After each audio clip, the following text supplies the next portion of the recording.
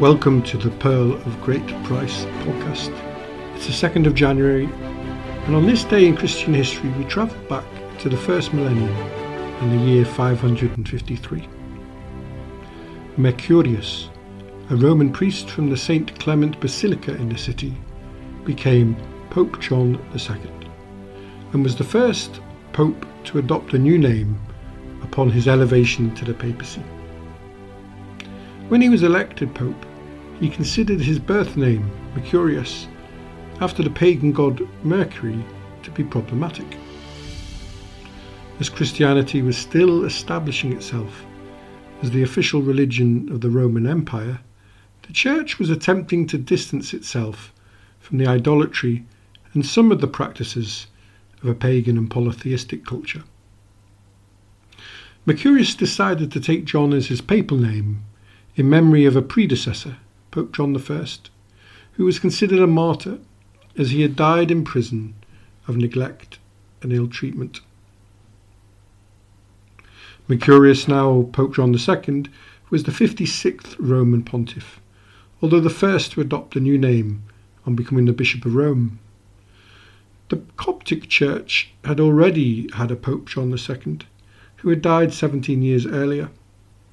And in this early differentiation of the Eastern and the Western Church, Alexandria, in modern-day Egypt, was designated as the See of Mark, whereas Rome was the See of Peter. This tradition of taking on a new name when elected pope would become common practice by the period of the Frankish papacy in the 8th century. It would often be interpreted as a signal of what type of pope the newly elected cardinal would try to be. It was a sign of deference to a favourite or favoured predecessor. It is common practice even today for those undertaking a new spiritual path in various religious traditions to undergo a name change on religious conversion. Many wish for a new start in life after converting, and it often signals to friends and family that you are attempting to live your life in a different way. Therefore, they choose to take a new name that represents their adopted religious beliefs. In sacred scripture, there are many examples of a people taking a new name when they are given a mission from God.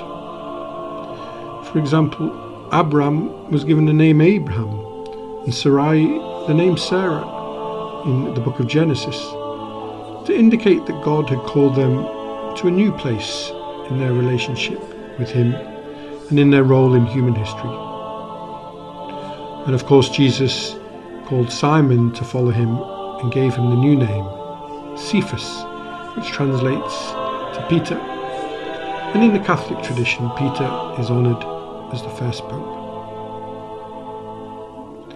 That's all from the Pearl of Great Price today. If you'd like to know more about anything mentioned in today's podcast, please email us on pogppod@gmail.com or visit our website at pogp.net. Have a lovely day, wherever you are.